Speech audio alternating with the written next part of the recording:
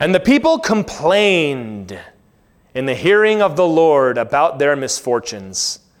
And when the Lord heard it, his anger was kindled, and the fire of the Lord burned among them and consumed some outlying parts of the camp. Then the people cried out to Moses, and Moses prayed to the Lord, and the fire died down. So the name of that place was called Taberah, because the fire of the Lord had burned among them. Taberah means burning. So we've come in our structure of the book of Numbers. Remember, we are going with a geographical structure of the book. The first 10 chapters, we are at Mount Sinai. And then for chapters 11 and 12, we have a travel section. And we're going to arrive at Kadesh in chapter 13. And then there will be one more travel portion, and then they will arrive in Moab. So it was pretty significant last week that they departed from Mount Sinai after a year there, and they're on their way to the Promised Land. And as we went through those first 10 chapters, it almost became tedious, and we almost skipped over the words that said, as the Lord said to Moses, so the people of Israel did. And just kind of jumped right over that, because you figure, well, of course, yeah, they did what God told them to do. But in Numbers 11, things take a very drastic turn for the worst. And you see that they are grumbling, they're complaining, they're murmuring. Murmur is a good word because it's onomatopoeia. You remember that from poetry class? Which is a word that is meant to sound like what it means, right? So pow is onomatopoeia. So is murmur. Because when you're grumbling under your breath, what does it sound like? Murmur, murmur, murmur. They were murmuring, right? They were grumbling. You can kind of hear that one too, grumbling against the Lord. In the hearing of the Lord, it says. By the way, anywhere you complain is in the hearing of the Lord. So let's just get that out of the way. They're grumbling. And unfortunately, this complaining is going to become the defining attribute of this generation, and it's going to get them in a lot of trouble. And this story that we go through in this chapter and the next is an inversion of what we saw in Exodus on their way to Mount Sinai, where they needed water and God provided water. They needed food and God provided bread. And those were all very positive stories. They fought the Amalekites and they won. In this book, all those things are going to happen, but it's going to end badly because of their reaction to what was going on. Now, verse 1 does not specify what they were complaining about. There's two different instances of complaint in this chapter. The first one is only 3 verses, and the other one is from 4 to the end. So we don't know what this first one was about, but here's my speculation. It doesn't say, I just read it to you. But here's my speculation. The fire consumed the outlying areas of the camp. The outlying areas of the camp is where the unclean went. The lepers, those that were sick, those that had diseases that could be communicated. That's where the fire burned. They had just now, remember in the last chapters, instituted the laws about clean and unclean. And they had driven the unclean out. Not driven them out, they had taken them out. Jesus would get the people in a lot of trouble for abandoning these people. But you're contagious. You can't be around everybody. We understand that very well. I'll bet you that these people that were unclean and outside the camp thought they had a bum deal and started complaining about it. We can't be certain because that's not what it says, but you think, why would God burn the outlying portions of the camp? Now, the theological reason would be that the thing that is the least holy, far away from the presence of the Lord, is what needs to go first. But these are people, remember, and we serve a God of love. I think what's going on is the Lord is saying, it doesn't matter if you are unclean or done hard by or dealing with sickness or whatever, you still don't have an excuse to complain. So that's a thing that'll preach on its own. Just remember, just because you have a reason to complain that other people agree is a legitimate reason to complain, it still kindles the anger of the Lord. There are some people who take every opportunity they can to complain. If they have a chance, they will. Kind of like if you have a guy at work, that if he has a reason to miss work, he's going to miss work. It's like, you could come in. It's like, yeah, but I have just a good enough excuse to not come in, so I won't. Some people do that with complaining. They say, if I have half a reason that somebody else will agree, I'll complain. And in the church, you can let people get away with that. Well, you know, she's dealing with a bad relationship with her kids, so we'll just let her talk. And then she becomes a bad influence in the church. Or he's having a tough time at work, sure, but now all he does is complain about it. And it brings everybody else down. So, yeah, the Lord does not permit complaining from anybody. It's not right. after all that God had done for them.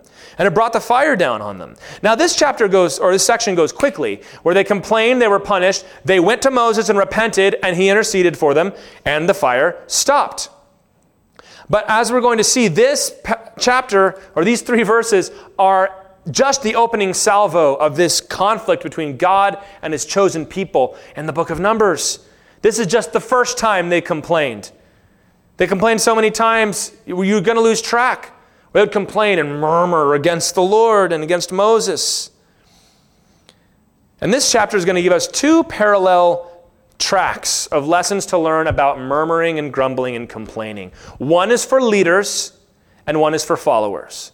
So you're going to see what was happening in the greater congregation, and that applies to all of us. And then you're going to see what happened to Moses and the conversation he was having with God, which applies if you're a leader, especially in the church. Some of you, I'm sure, are called to that kind of ministry. Dads, this is for you. Moms, over your children. If you're a boss at work, if you're in any kind of leadership, this is for you.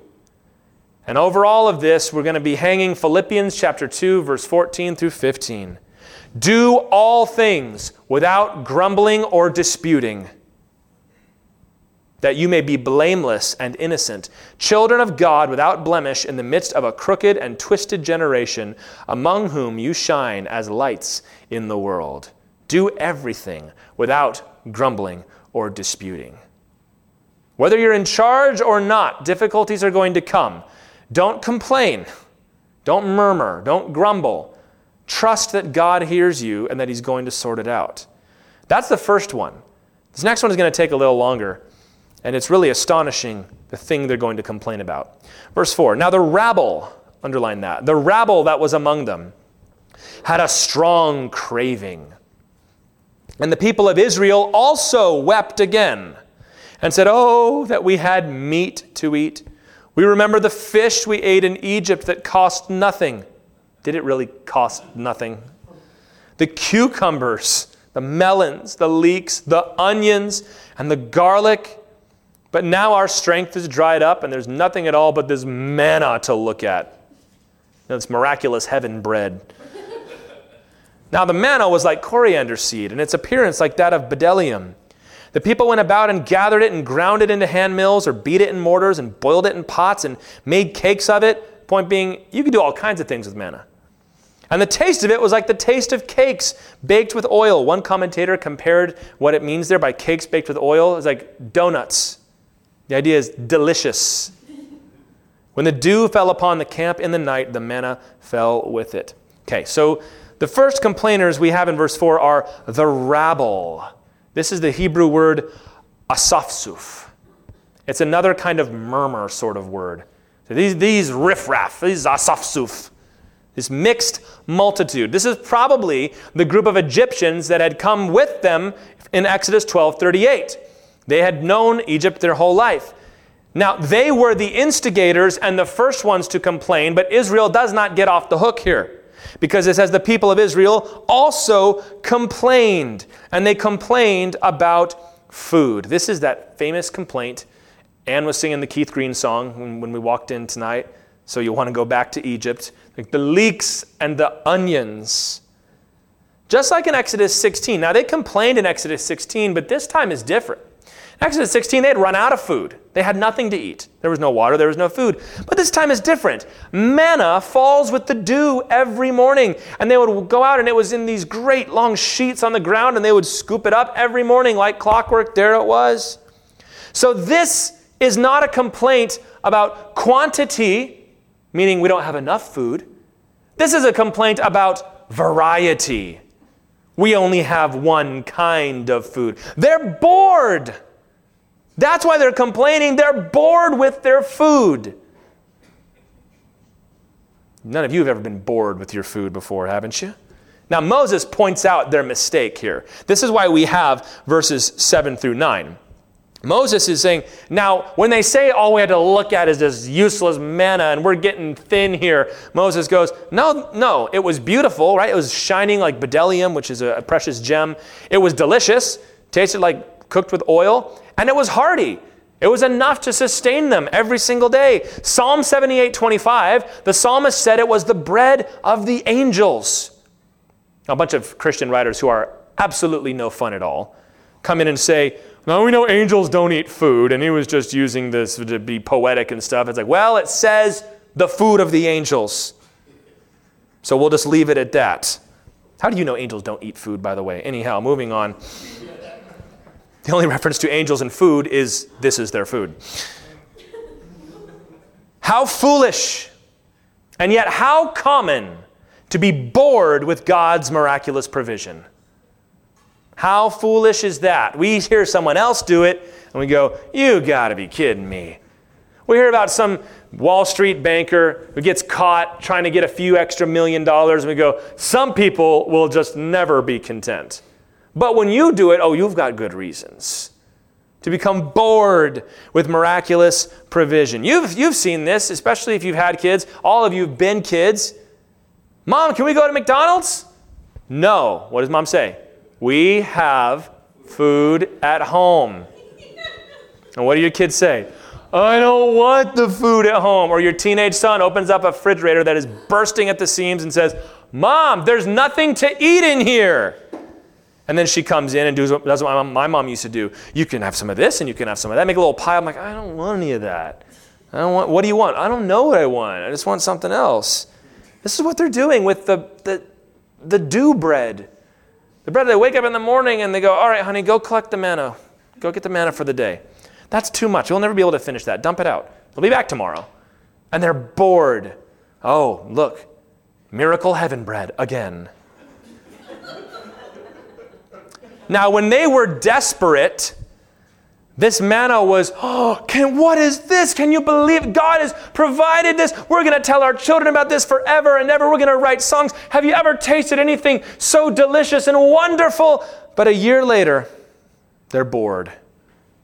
When we're desperate, God's blessings overwhelm us. You ever been to the place where you're praying that auto draft in your bank account doesn't happen for 2 more days? Lord, I know it's supposed to happen on the 29th, but God, I've got $6.18 in my bank account, and if it drafts, Lord, please don't. And then somebody gives you enough money, or it doesn't go through, and you're dancing, thank you, Jesus, praise the Lord, hallelujah. But then later on, you get a little money, you get a little bit, and your threshold of what's acceptable gets higher and higher and higher.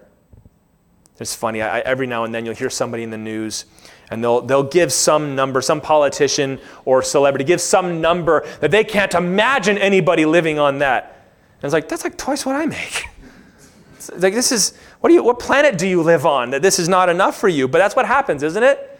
As it gets higher and higher and higher, you can't imagine not having a car. You can't imagine not having a comma in your bank statement. You can't imagine this. That's what happens. You become greedy for more. Or maybe it's like, oh God, I need a job. Please give me a job. Lord, give me a job. And then God gives you a job.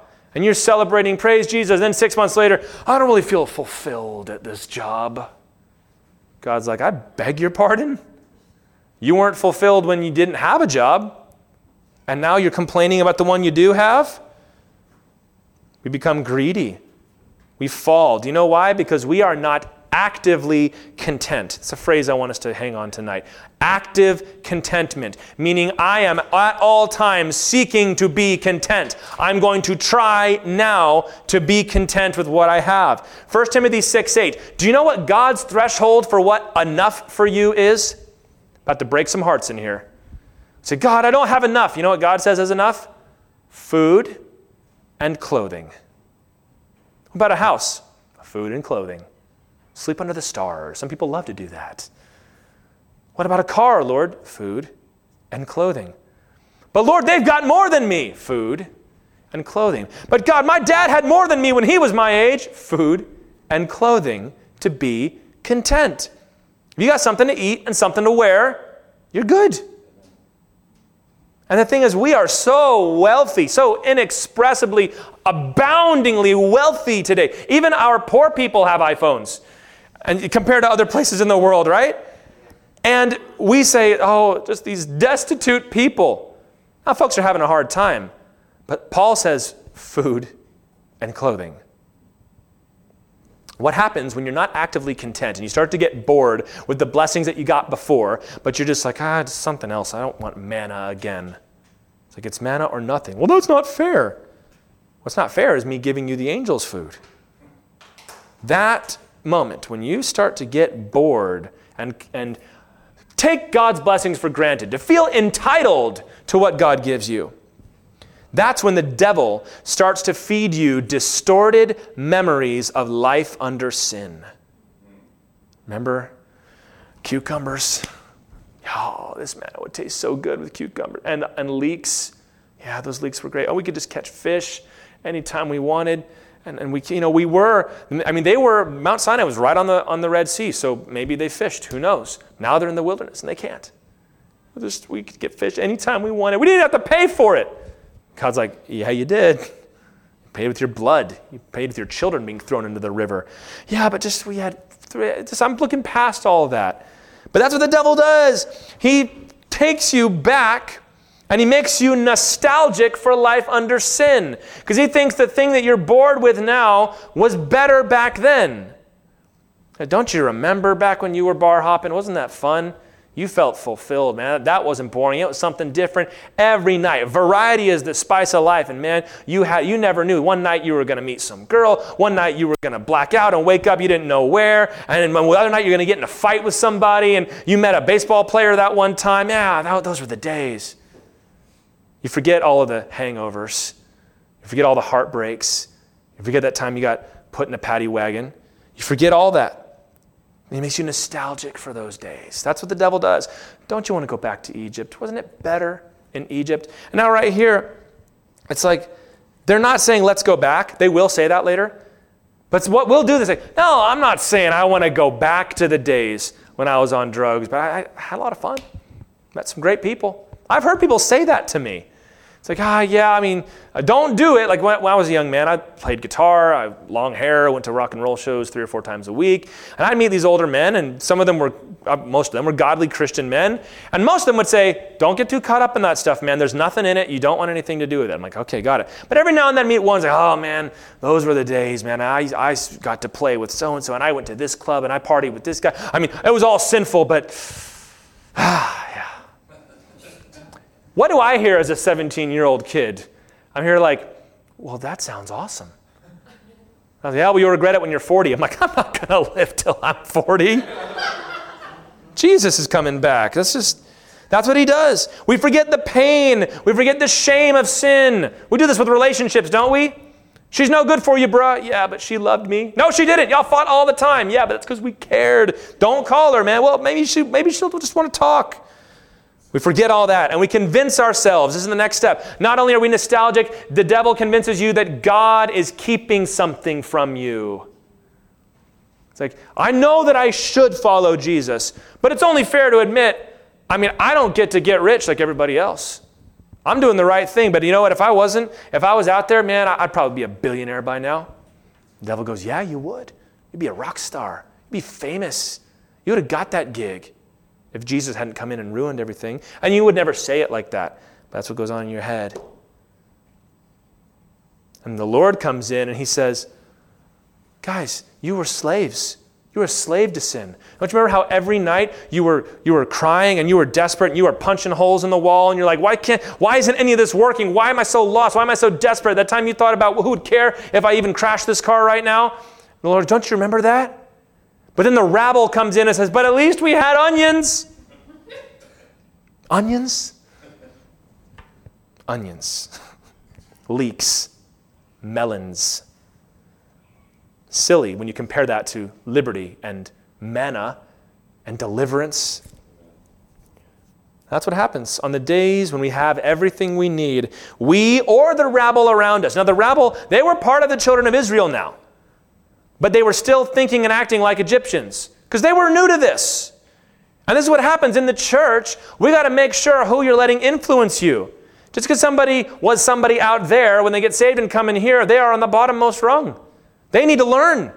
Not because we're better than them, but because they need to be discipled and sanctified like all of us. This just isn't right. This isn't fair. That's when you, Christian, have got to step in and say, no, God is always fair. The devil is tempting you. Don't tell me that. I don't want to hear that right now. You need to hear this right now. Instead of saying, yeah, I guess you're right. Don't let the rabble convince you. Because then what the devil does is he says, don't you want all that? Aren't you missing all that? Don't you want it? He convinces you the way to get there is sin. Now that doesn't even make any sense. I don't feel fulfilled in life. I better go sin to get it. That doesn't track, but that's how the devil gets us. The devil's temptations are not logical. They feel logical, but they're not. This sequence that we've gone through is foolish, but it's so easy to go down that road. And it starts with complaining, grumbling over what you have, murmuring in the hearing of the Lord. Say, I don't want to go back. I never want to go back. That was the song they sang, the prisoners, when we were in St. Clair. That is an awesome song. It was like heavy 80s metal with a 4-part quartet and gospel piano and a rap break. It was the craziest song. But the song was, I'm not going back. And they weren't talking about prison. They were talking about that old life.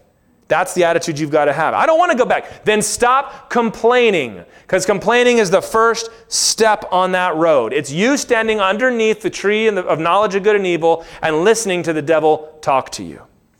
Keep watch on your complaining mouth, Christians. Verse 10, Moses heard the people weeping throughout their clans. Weeping because all they had was manna. Childish. Talk about children of Israel. Everyone at the door of his tent. I need to use that again. That was good. And the anger of the Lord blazed hotly, and Moses was displeased. Moses said to the Lord, why have you dealt ill with your servant? And why have I not found favor in your sight, that you lay the burden of all this people on me? Did I conceive all this people? Did I give them birth, that you should say to me, carry them in your bosom as a nurse carries a nursing child to the land that you swore to give their fathers? Where am I to get meat to give to all this people? For they weep before me and say, give us meat that we may eat. I am not able to carry all this people alone. The burden is too heavy for me. If you will treat me like this, kill me at once, if I find favor in your sight, that I may not see my wretchedness. This is not Moses' finest hour. Now, he's not 100% in the wrong here, but he's definitely complaining. He's doing the same thing, but at least he's taking it to God and not just murmuring. Leadership is a lonely thing at the best of times. A leader always has to have just a step back from everybody else so that he can lead. If you don't have that, you'll run into trouble.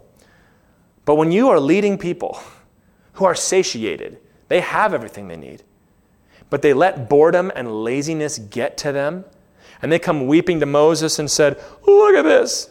Yeah, it's manna. This is all we have. Yeah, but you get it every day. You have as much as you want. You literally can collect it until it goes away in the sun. I want something else. My poor children are only going to know manna. This isn't even going to last that long. It's like a month to the promised land. Moses, you're so heartless. And Moses complains to God. It can be devastating when you're doing all the right things for a group of people and they start complaining to you. Isn't that hard? When you're maybe dad, you're doing your best and you come home and maybe your wife is like, we just never have enough around here. And you're like, I've been out breaking my back at work every day. Or when you're leading your team at work and you're pulling extra time and you're trying really hard to make it work for everybody. I used to have to deal with this when I'd set the schedule. I'd spend a long time getting that schedule because I knew this guy didn't like this and this person didn't like that and they couldn't work this day. So I get like this finely tuned instrument. This is the only way it's going to work. And then guys call and want to yell at me because I scheduled them on a Thursday or something like that. It's like, I'm trying my best here. How much more the Lord or Moses? He complains to God. He said, God, why do I have to carry this burden myself? I didn't want this. You showed up in a burning bush and made me do it. Now, this is not entirely true. He has Aaron, he has the Levites, and he has the 70 elders who ate in the presence of the Lord, but they've been pretty much useless, haven't they, up to this point? Last thing Aaron did was build a golden calf for everybody. But what Moses does that is right is he puts the thing back in God's hands. I had an English teacher, my 12th grade English teacher named Miss Dallenberg. Whenever somebody would complain or ask a question that was just a little silly, she'd go, I ain't your mother. She didn't even have that accent, but that's how she would say it. I ain't your mother. That's what Moses is saying here. I ain't their mamas. I'm not their mom. I don't have to carry these people around and nurse them like a newborn baby. But this is what they're making me do because they're acting like children. But he wasn't. He is right. This is not his duty. But even if he was their mother, he says, I have no power to give them what they want. Where am I going to get meat from? Maybe they thought Moses could just snap his fingers and make it happen. Maybe they had a very loose understanding of his audience with God. And if it wasn't for his pout there in verse 15, just kill me, God, then maybe we could use this as a good example of servant leadership, which is to say, Lord, this is what they need. I can't do it. It's on you. That attitude is right, but the bad attitude is wrong. Because Paul would say in 2 Corinthians 2:16, who is sufficient for these things? Who is sufficient to be the minister of a new covenant? Who is sufficient to go out and preach the gospel? He says, because we're not peddling the gospel. I'm not trying to find a buyer. I'm just declaring the truth and letting the chips fall where they may, letting the Holy Spirit do his thing. He says, who is good enough for this job? That's the truth. If you're going to do it right, you won't be good enough. It is entirely true that leaders have no power to give anything to anyone. God's people are God's responsibility. So Moses, in his intercession here, in coming to God and saying, God, I need help, is absolutely the right call. But Moses' problem was that he took it personally. He was identifying a little too much with his role over these people, and a little, not enough, with God and as the actual leader. Similar thing in 1 Samuel chapter 8, when the people come to Samuel and they say, behold, you are old. Can't wait somebody say that to me.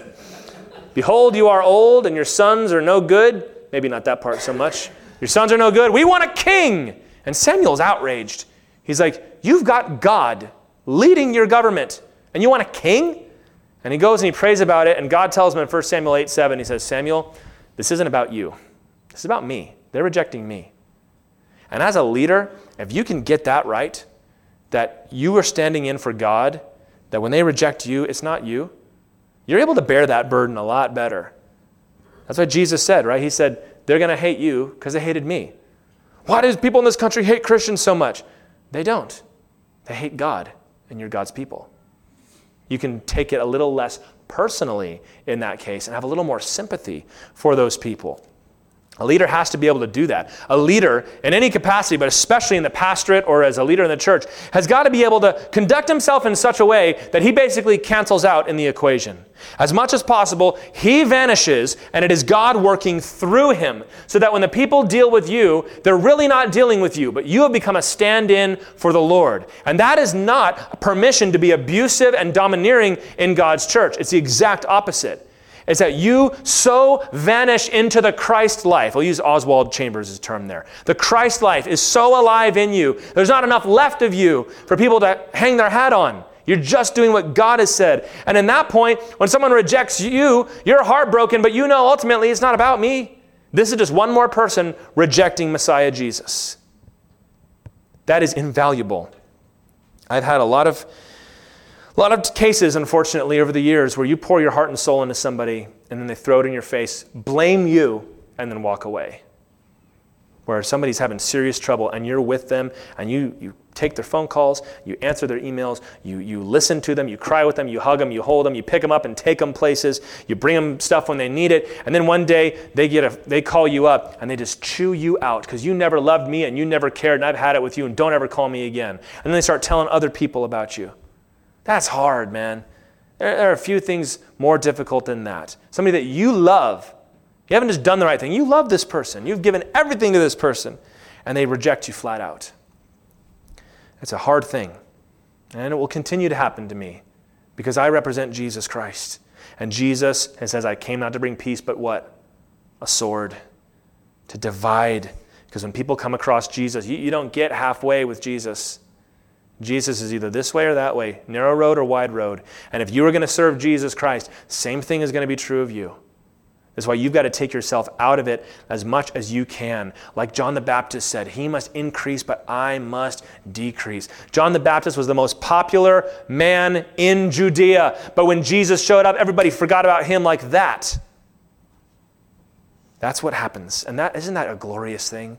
Isn't that liberating to know that when I lead, it's not me, it's Jesus?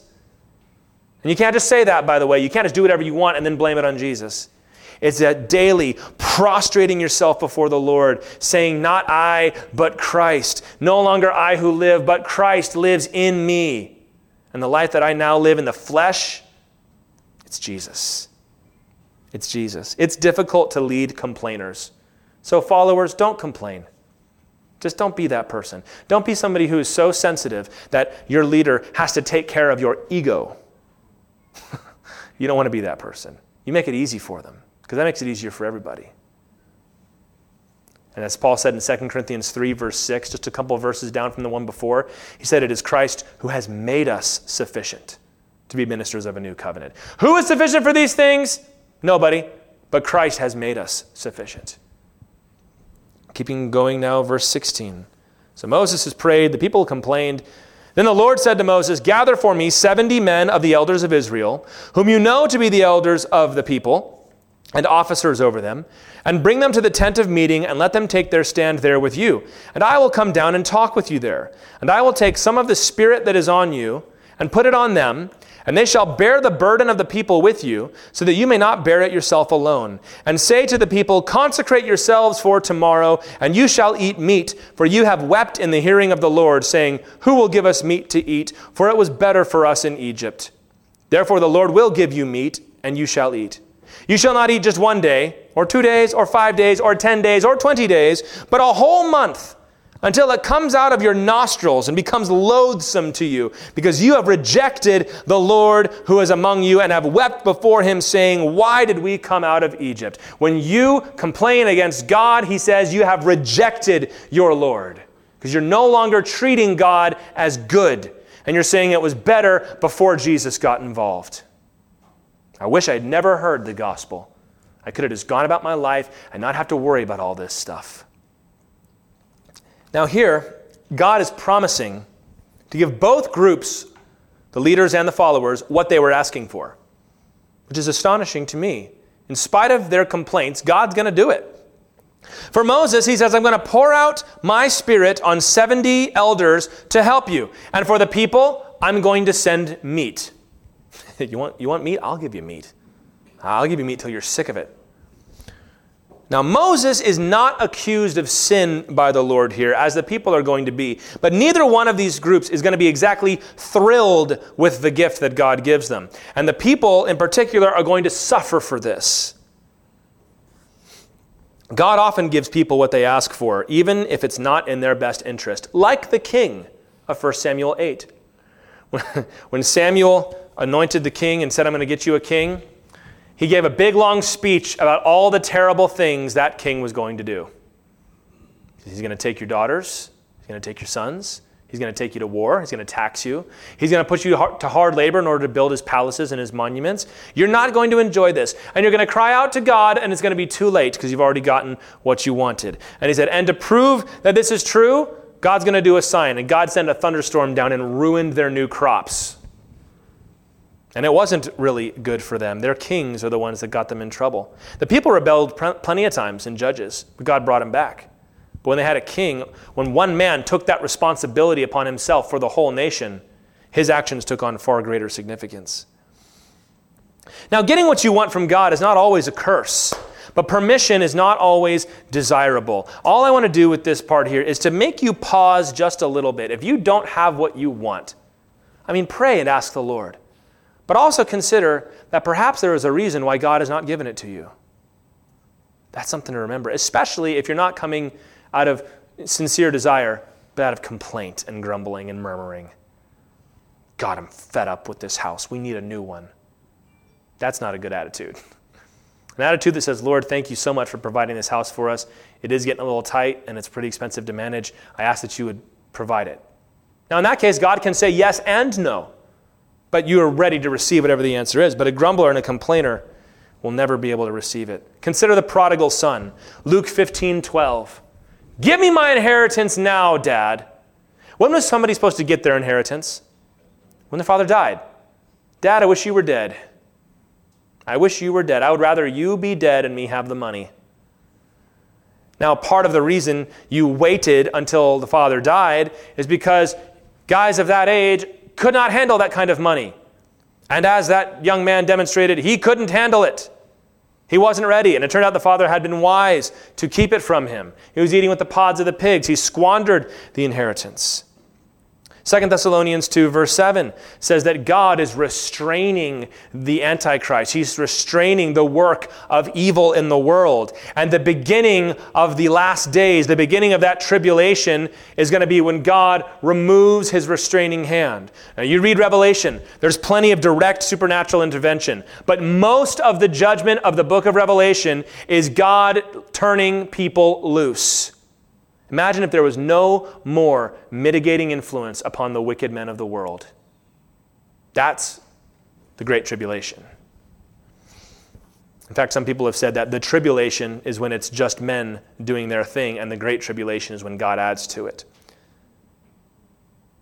Romans 1:24, God says that when people devote themselves to weird, aberrant sins like idolatry or homosexuality, he gives them over. He says, fine, have it your way. And that permission is the judgment upon them. He says it ravishes and warps their minds and dishonors their bodies as they abase themselves below what God created them to be. That's what judgment is a lot of times. It's God giving you what you want.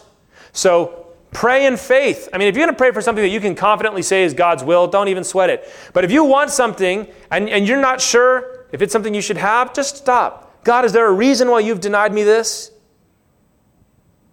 I firmly believe that some people are poor because they could not handle being rich.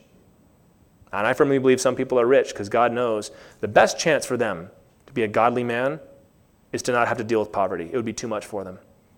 I believe there are some people in the prison that we meet that are doing great spiritually in prison. But as soon as they get out, they just can't handle it. And for some of them, that's exactly where they need to be. It's the best thing for them. Sometimes restraint is a good thing. Have you ever gotten what you wanted only to get over it later?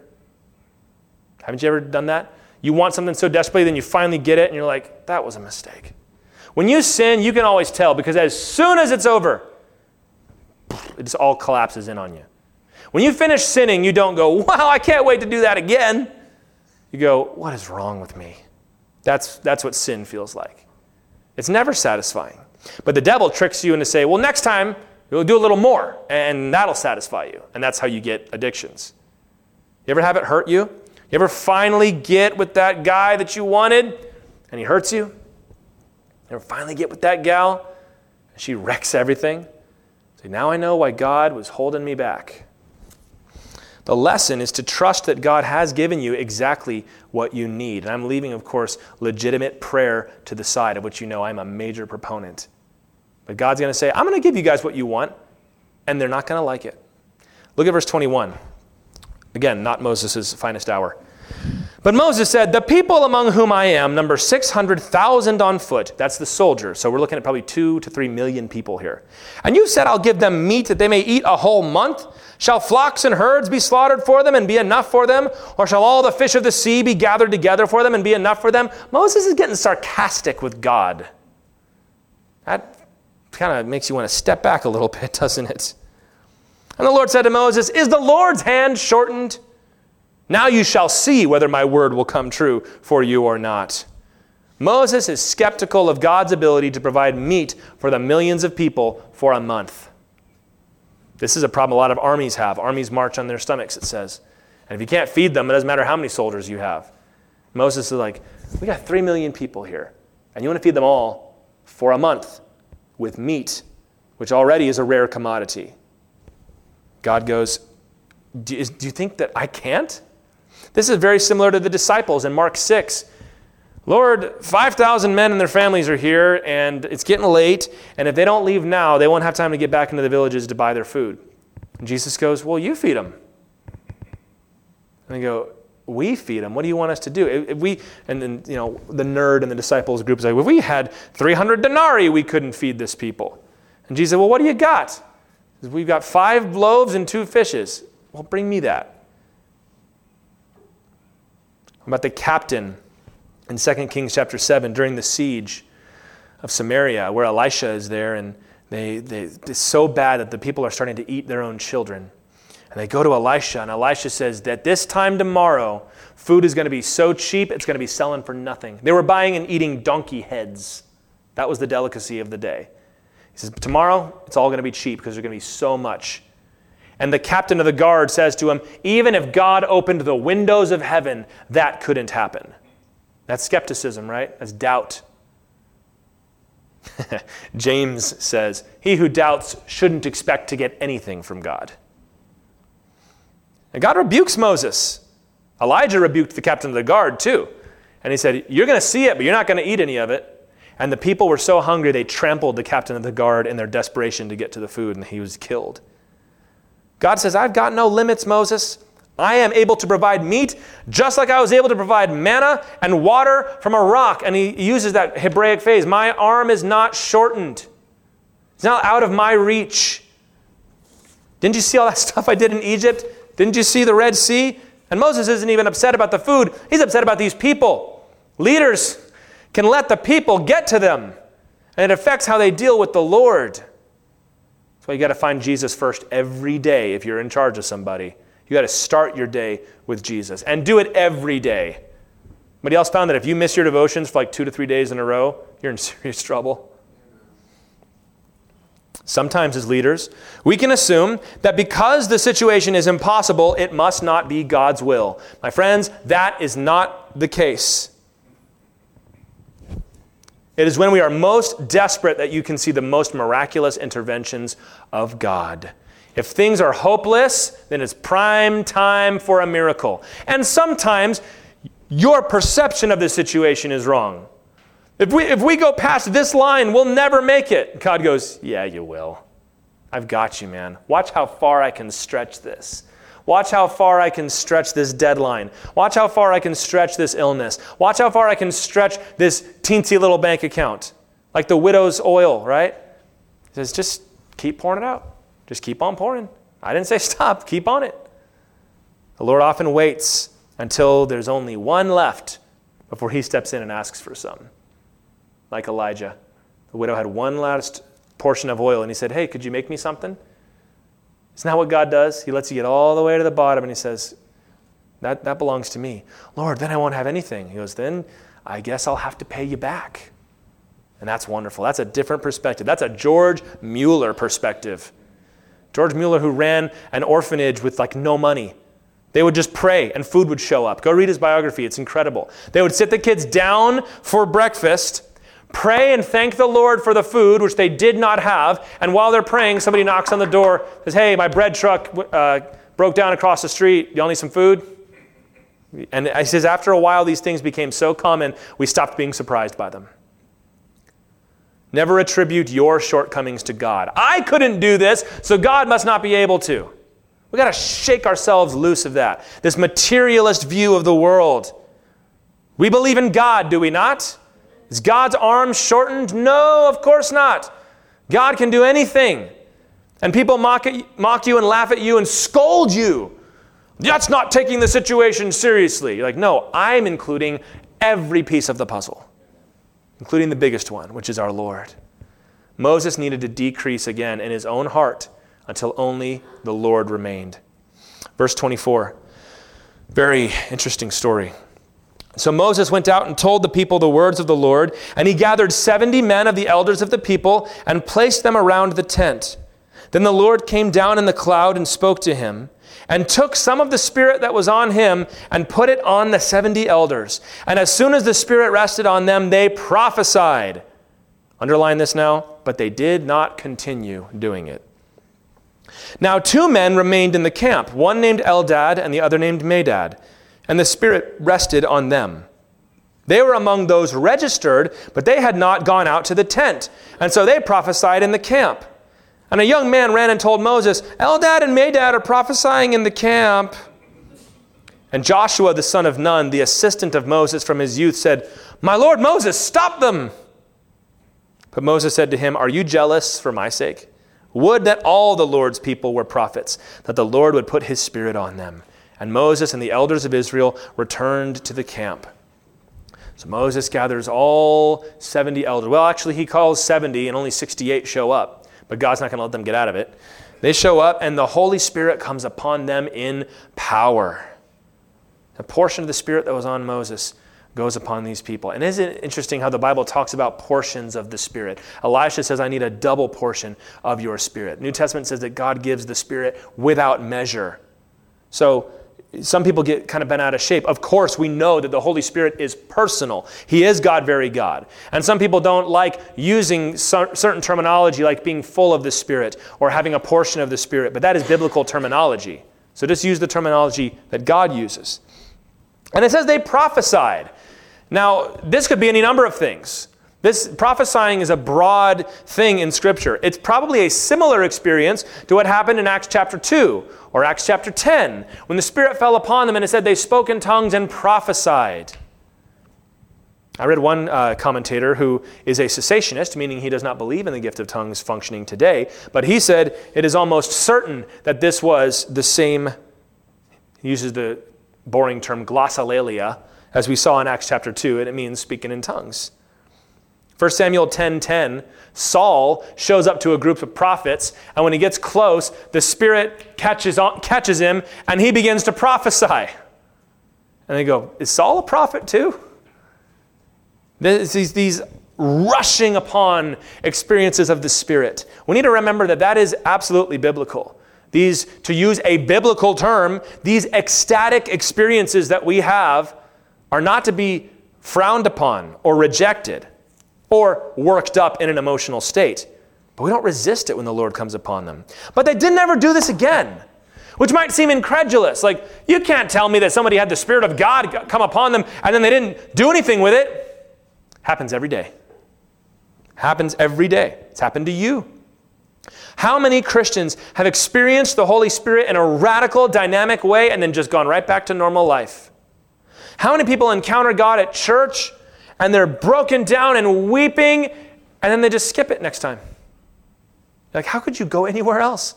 How many people have been miraculously healed by the Lord and they don't change their life one bit? How many people have been told in no uncertain terms what they have to do, confirmed in their heart, confirmed in the Word, confirmed by their friends around them, and they do nothing with it? This happens all the time. It's a heartbreaking thing. 2 elders who did not attend, Eldad and Medad, they prophesied in the camp alone. I wonder what that was like. They weren't praying. They weren't, focusing on the Lord and trying to make something happen. They were probably just going about their day, eating their manna, and all of a sudden the Spirit rushed upon them and they began to prophesy. I'm sure Mrs. Eldad was rather freaked out by that. But Joshua heard about it and he wanted them stopped. Why? They're not at the tabernacle. That's where holy things happen. That's been the attitude of every established church and every time of revival throughout history. This is the way God works. God goes, I work how I work. I do what I do. If it's me, then it's of me. But Moses refused to be jealous. We got to learn that as leaders. You got to refuse to be jealous. Even when other people are jealous for you. Like John the Baptist, again, whose disciples said, Jesus and his disciples are baptizing more people than you. What are we going to do about this? John the Baptist said, he must increase and I must decrease. Moses knew that God always desires to raise up leaders. But Moses knew, as I have learned in my time, God calls tons of leaders, and most of them don't respond. God has called more people to be pastors through my ministry than you would believe. Most of them don't heed the call. Most don't. Similar to how Jesus said, he was making a different point, but it still applies. Many are called, but few are chosen. Many people said, I'll follow you, Lord, wherever you go. But at the first sign of trouble, they went on home. Many people who I was in the Spirit and we were in that meeting and God said, you're going to be a pastor, you're going to be a missionary, I'm calling you to do this. And then you get in the car and you turn on a few podcasts and you go home and you eat some Lucky Charms and you go to bed and you wake up the next morning and you think to yourself, that wasn't real. That's why God calls lots of people. In fact, Moses said, I wish God would put his Spirit upon all of his people. You know what's so cool? You live in the day that Moses was wishing for, where God has poured out his Spirit on all flesh. Acts chapter 2 was the fulfillment of Joel chapter 2, when he said, I will pour out my Spirit upon all flesh and they shall prophesy. You have to interpret Joel in the context in which he wrote, which is this right here. He didn't say, I will pour out my Spirit on all flesh, and they will preach. They will prophesy, dream dreams, have visions, the full Old Testament prophetic experience. And Peter said, this is that. These are the days of the prophet Joel. Every believer has been given a miraculous gift from the Lord. Prophecy, tongues, preaching, administration, and wisdom. 1 Corinthians 12 says each one has been given the manifestation of the Holy Spirit. Paul would make sure that believers had received the Holy Spirit. Acts 19:2, he meets some folks that he hasn't discipled, and he says, did you receive the Holy Spirit when you believed? And they go, I have no idea what you're talking about, Paul. I've never even heard of that before. And Paul goes, well, we're going to stop right now. What he asks him is, well, then how are you baptized? So if you don't know who the Holy Spirit is, there's something up with your baptism. And he says, all right, you know John? I'm going to tell you what Jesus had to say. Jesus was the one that John talked about. And they laid hands on him and they received the Holy Spirit. If you've not been baptized with the Holy Spirit, you need to be. You need to have those in the church lay hands on you and pray for the power of the Holy Spirit to come upon you. Far too many, though, have that experience, receive gifts from the Spirit, and then don't do anything with them. They sit on their gifts. Especially in our tradition, not in all traditions, but in ours, especially the gift of tongues.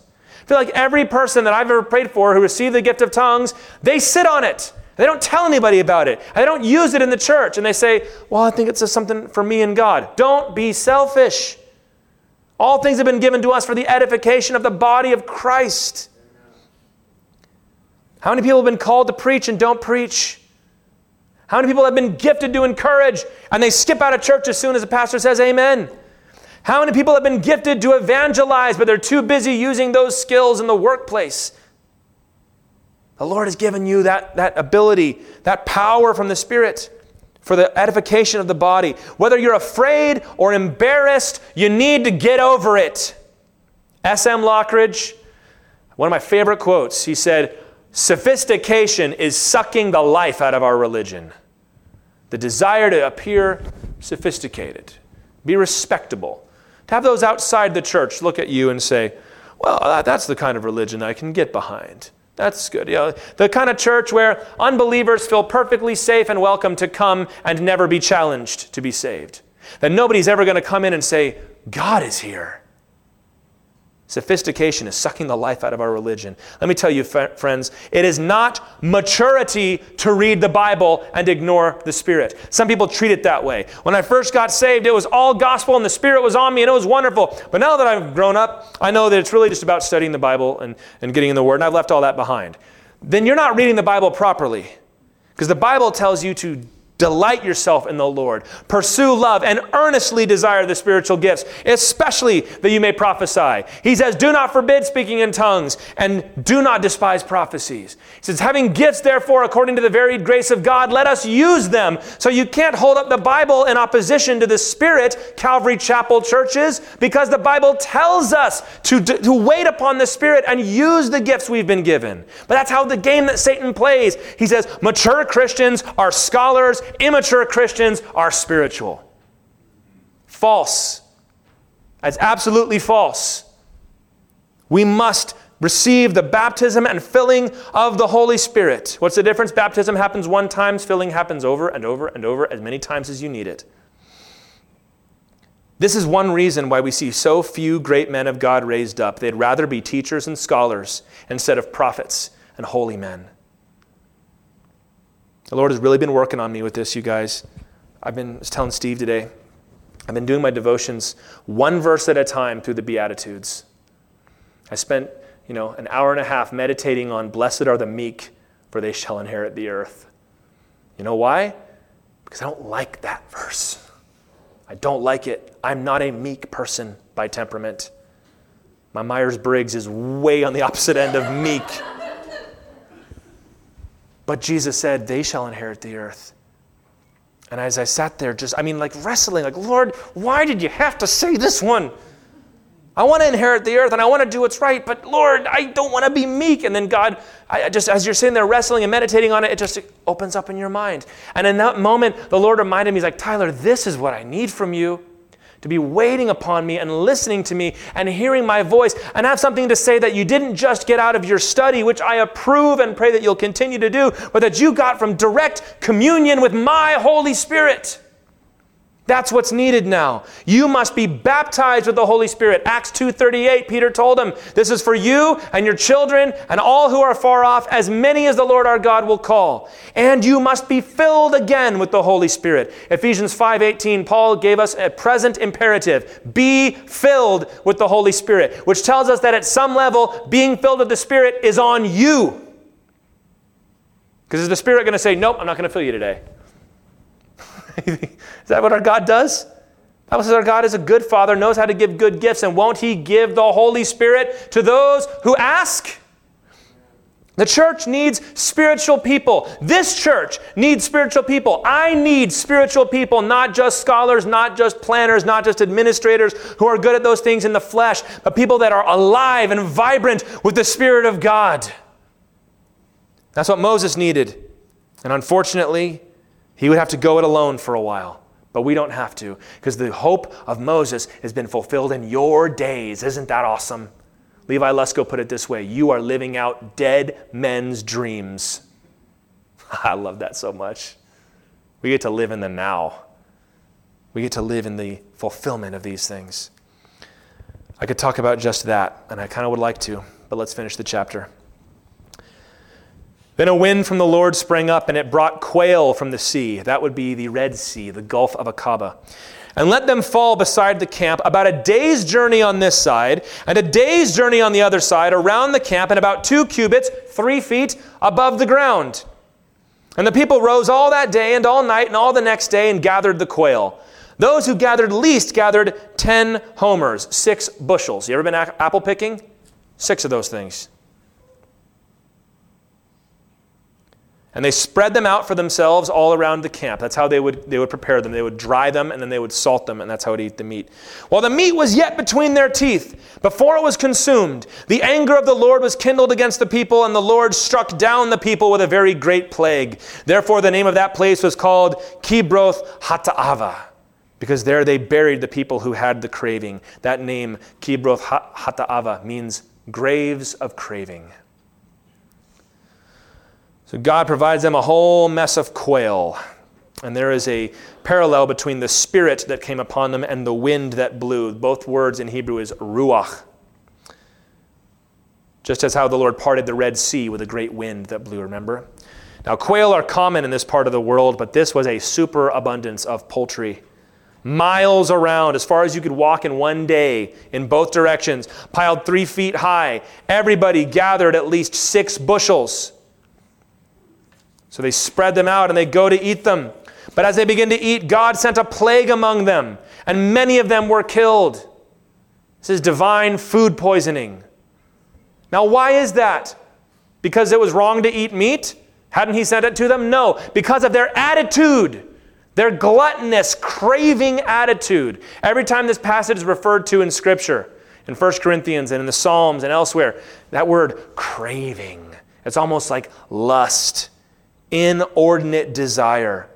Psalm 106 says, they believed the Lord's words, they sang His praise, but they soon forgot His works, and they did not wait for His counsel. But they had a wanton craving in the desert, and put God to test in the desert. He gave them what they asked, but sent a wasting disease among them. There was no gratitude. Thank you, Joel. Thank you, Lord. Thank you for doing this. No humility, as in, what were we complaining for? God can do anything. No repentance. Forgive us, Lord. At least the people that Samuel spoke to that asked for a king, at least they repented and wanted to take it back. They were just a bunch of devouring mouths. They did not see that God was shaming them by providing this for them. They should have poured it out, like when David poured out the water from the well that his soldiers had brought to him. And so God judges them for it. This is kind of how Jesus did in John 6. He had fed the 5,000 and they kept following Him. And in John 6:54, in order to sort out who was just hungry and who really wanted to know the truth, He said, if you want to eat something, you can eat my flesh and drink my blood. And if you don't, you can't go to heaven. And they said, that's disgusting. He goes, nope, I'm telling you for real. You've got to, the Greek is pretty explicit. You've got to chew on my food and feed on my blood. So this is really weird. And he didn't explain it. It's very similar to what's happening here. Perhaps you can see now why God withheld the meat from them in the first place. He knew that they were obsessed with luxury. And feeding somebody who is obsessed and addicted is only going to make it worse. Isn't that true? Your brother's an alcoholic. You're not doing him a favor by taking him out for a drink, are you? God knew that. For this reason, God will withhold things from us, or let us have them for a while, so that they'll break us and we will despise them afterwards. 1 Corinthians 5:5, they said, pray that this sinner will be delivered over to his own sin, for the destruction of his flesh, that his soul may be saved. Meaning, may he go out there, sin it up, crash, and realize, I never should have done that. Because if he won't listen to you, this is the only thing that's going to get his attention. And many, many have died at the graves of craving. Your attitude before and after a blessing matters to God. You're never to complain. We shouldn't allow each other to complain, but to be full of gratitude and petition our Lord humbly. If you need something, you go to God and ask. He'll give it to you. But don't come in complaining. Your kids ever come in demanding something and you say, how about you go out of the room, come back in and try that again? Verse 35, we end here. From Kibroth Hattaava, the people journeyed to Hazeroth, and they remained at Hazeroth. They're halfway there. The journey to the promised land is a tough one, because the discipline and depravity of the wilderness will push you to exactly where you need to grow. When you're all alone in the desert, that's when you learn where you're weak. And that's never a pleasant process. And it's especially unpleasant for the leaders who have to try to shepherd the people of God to the pearly gates. And Jesus said that there are few that find it. We're going to see far more people fall away than we're going to see actually make it there. And Satan is constantly trying to deceive us into longing for the onions of slavery rather than heaven. But Paul said, do all things without grumbling or disputing, that you may be blameless and innocent, children of God without blemish in the midst of a crooked and twisted generation, among whom you shine as lights in the world. Don't complain. Be actively content. Trust the Lord. And if you need something, ask for it. And the greatest example of somebody who receives something wonderful from the Lord and treats it as a common thing later is the baptism and filling of the Holy Spirit. Have you been baptized with the Spirit? Are you walking in His power now? Do you need to come and get on your knees? I'll tell you, if you do that, the first place God is going to take you is to the last place you got hung up. I'm glad you're back. Have you done the thing I asked you to do last time? Well, God, can't we move past that? No, you can't. God will not be mocked. God will not be put off, and He will not be ignored. If we're going to get through this desert and learn contentment and wisdom, we need our great helper that was promised to us by the Lord Jesus Christ. And when you are walking in the Spirit, that's when you realize how ridiculous it is to say, at least we had onions.